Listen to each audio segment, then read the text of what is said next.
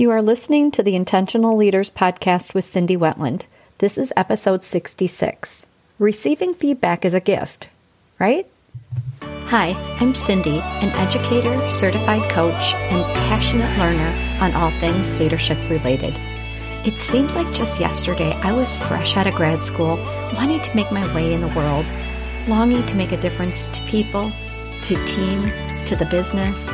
Little did I know how challenging it would be. Fast forward several decades later, I've made a career of leading while teaching and coaching thousands of leaders to be at their best, most effective selves. Along this journey, I've captured so many insights, lessons, and techniques on how leaders become amazing, and also, as leaders, when we get it wrong. I'll share them all right here, because I founded Intentional Leaders to provide easy access to these kinds of lessons, and equally important, to help you build the presence, confidence, and credibility you need to be the leader that everybody wants to work for. Because I know leadership has its challenges, but learning to lead shouldn't be one of them.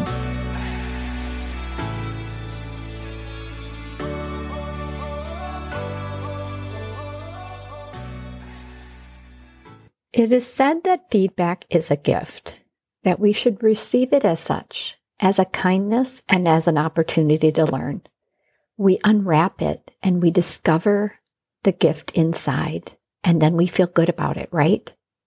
Oh, not always. Not always. Feedback is a tricky thing. It can be formal or informal. It can be planned or spontaneous, but it is so helpful to know how to react to receiving feedback, and also that our reactions matter, not just for the person that is gifting you the feedback, but for yourself as well. I saw a list a while back of all the ways that we deflect when receiving feedback. This is kind of the opposite of being that gracious person who opens the gift and, regardless of what's inside the package, says, "Thank you very much." But 13 different ways that we actually deflect other people's gifts to us. So today's episode is thinking about how you receive those gifts. How do you open the package, and how graciously do you express your gratitude and appreciation for feedback? Because just recently I received some. I was doing a session last week, and I did a lot of thinking after the session about how I received the feedback and what I did with it. Someone came up to me after a session and was not appreciative of an example that I used. The perception was that I was actually making fun of a new idea. And the long and short of it was, when receiving that feedback, I was simultaneously trying to understand the feedback and see this person's point of view, while being really surprised at the perception, because I actually thought the idea was innovative and creative. And so that I created the perception of the opposite was really hard to wrap my head around. So I went through a lot of mental gyrations. One, emotionally just trying to react to the feedback, and two, trying to cognitively understand it. Thinking about your reaction to feedback, though, is important. And that was really what my lesson was all about last week, is how do we do that, and how gracious am I in receiving feedback? Because I really want to be open to it. I want to be the kind of person that continuously learns and is open to other people's perceptions. But what's interesting, I mentioned the 13 ways that we deflect, and you can kind of summarize them a little bit and see if any of these resonate with you. Typical reactions: one, to go into fight or flight, or what I would say is kind of an awkward mode, almost freezing. You're not sure what to do. Fight or flight is just our body's way of protecting us. So when we get some feedback, especially when it's unexpected or spontaneous, we can definitely go into the flight mode. And think about flight mode like, oh, that wasn't my fault, or we might minimize or deny or just kind of avoid anything that moves us away from the feedback that we've just received. We can also go into fight mode, and this is where we're not running away. We're actually going towards it. So we may be very aggressive, or blame it on something else, or attack, or say something counter to the feedback that we did receive. The third is the awkward reaction, either joking or exaggerating or somehow trivializing the feedback that was given. So how do you tend to react to feedback? I think that's important to know because how we handle feedback does say a lot about our confidence and self-esteem.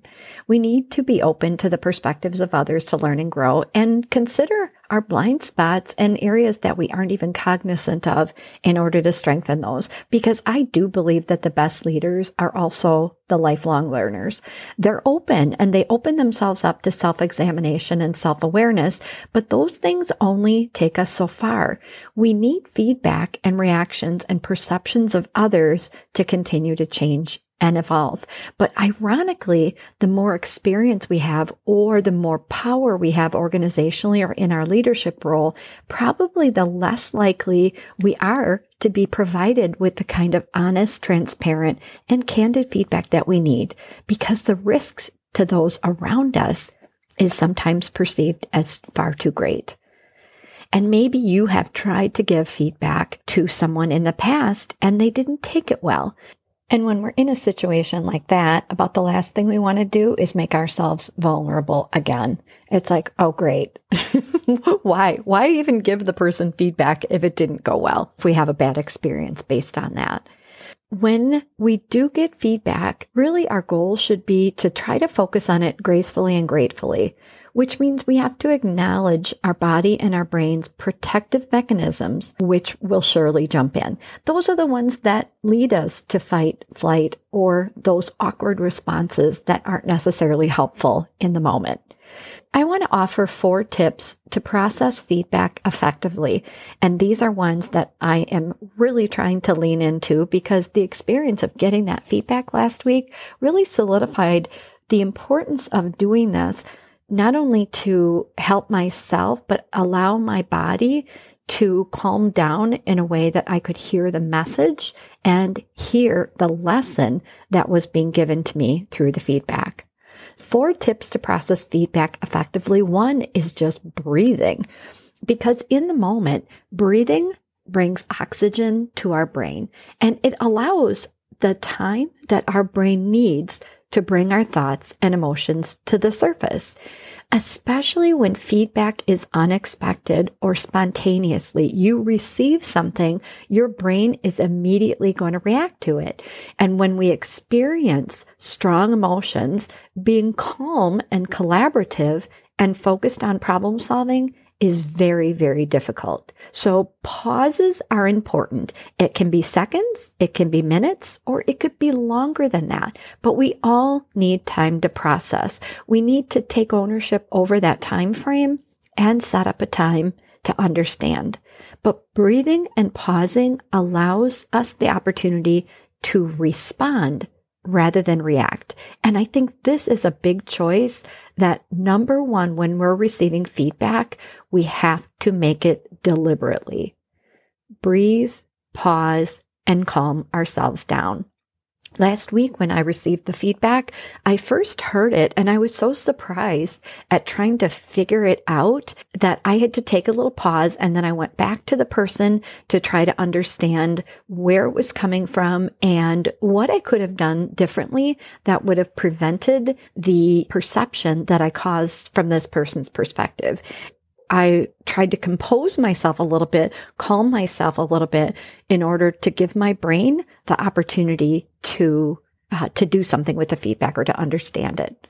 So number 1 is breathing. Number 2 is noticing your thoughts. We have to be really good observers of our thoughts and reactions when someone is providing us feedback, because again, what we may do or our brain may do on our behalf is to immediately try to protect us, to keep us safe by deflecting or by attacking or any of the myriad of things that our brain will do and cause us to do. So we may react in a way that's not graceful and grateful because of the thoughts in our head. So the breathing allows us an opportunity to calm ourselves down, and then we pay attention to what's running through our head and really just trying to open ourselves up to listening. Listening happens in our tip number 3, which is seeking to understand. And Stephen Covey said that, for those of you who are fans of his, seek first to understand, then to be understood. Trying to understand the feedback itself. And I think a lot of times people get hung up on the messenger. It's the messenger versus the message. But we have to find the nugget of truth or the nugget of learning and understand what it is. Your greatest tool here is, of course, to ask good questions. What was it that happened or didn't happen? What did you say or not say? What did you do that was effective or not effective from the other person's perspective? And I think the ability to seek to understand is about opening yourself up to the exploration of that feedback and how someone perceived a situation very differently, perhaps, than we did. This also means pressing for specific details or examples. Doing that, though, in a non-defensive manner, I think is important. And then also, while seeking to understand, it is about also thinking about how can we shift or change or use that feedback as a way to get better going forward. And in that situation, seeking to understand also means seeking to understand how to change our behaviors if it's required. And then number 4 is expressing gratitude. Feedback is definitely a gift, and those who can give and receive it have the strongest and most trusting relationships with other people. But being grateful for the opportunity to learn is definitely a shift in mindset, and we have to get there. We also have to recognize how difficult it is for someone to give us feedback. So thanking that person for caring about how we're navigating through life and giving us that feedback, I think, is super important. And at the end of the day, I definitely am appreciative of the perspectives of others. I want to learn different points of view. I do consider myself a lifelong learner, not only about learning leadership lessons, but to those that I receive about myself, my own behaviors and actions, and particularly like last week when my message was not aligned with my intentions. And had someone not told me that, I wouldn't have been as aware about how my message was received. And that is part of my role as a presenter and facilitator, is to notice that and to note that and also to learn from it. I really did learn a lot from the experience last week and receiving that spontaneous feedback. I also realized this is a lifelong practice. Getting comfortable with spontaneous feedback in the moment, so much more challenging than teaching it. But my goodness, opening ourselves up to it makes us more effective, more leaderful in the long run. And yes, that is a gift, and one that I definitely want to continue to open gracefully and gratefully. Thanks for tuning in today. Give me some feedback on this podcast. I'd love to hear from you. And by the way, join me next week. We're going to explore micromanaging. Are you one?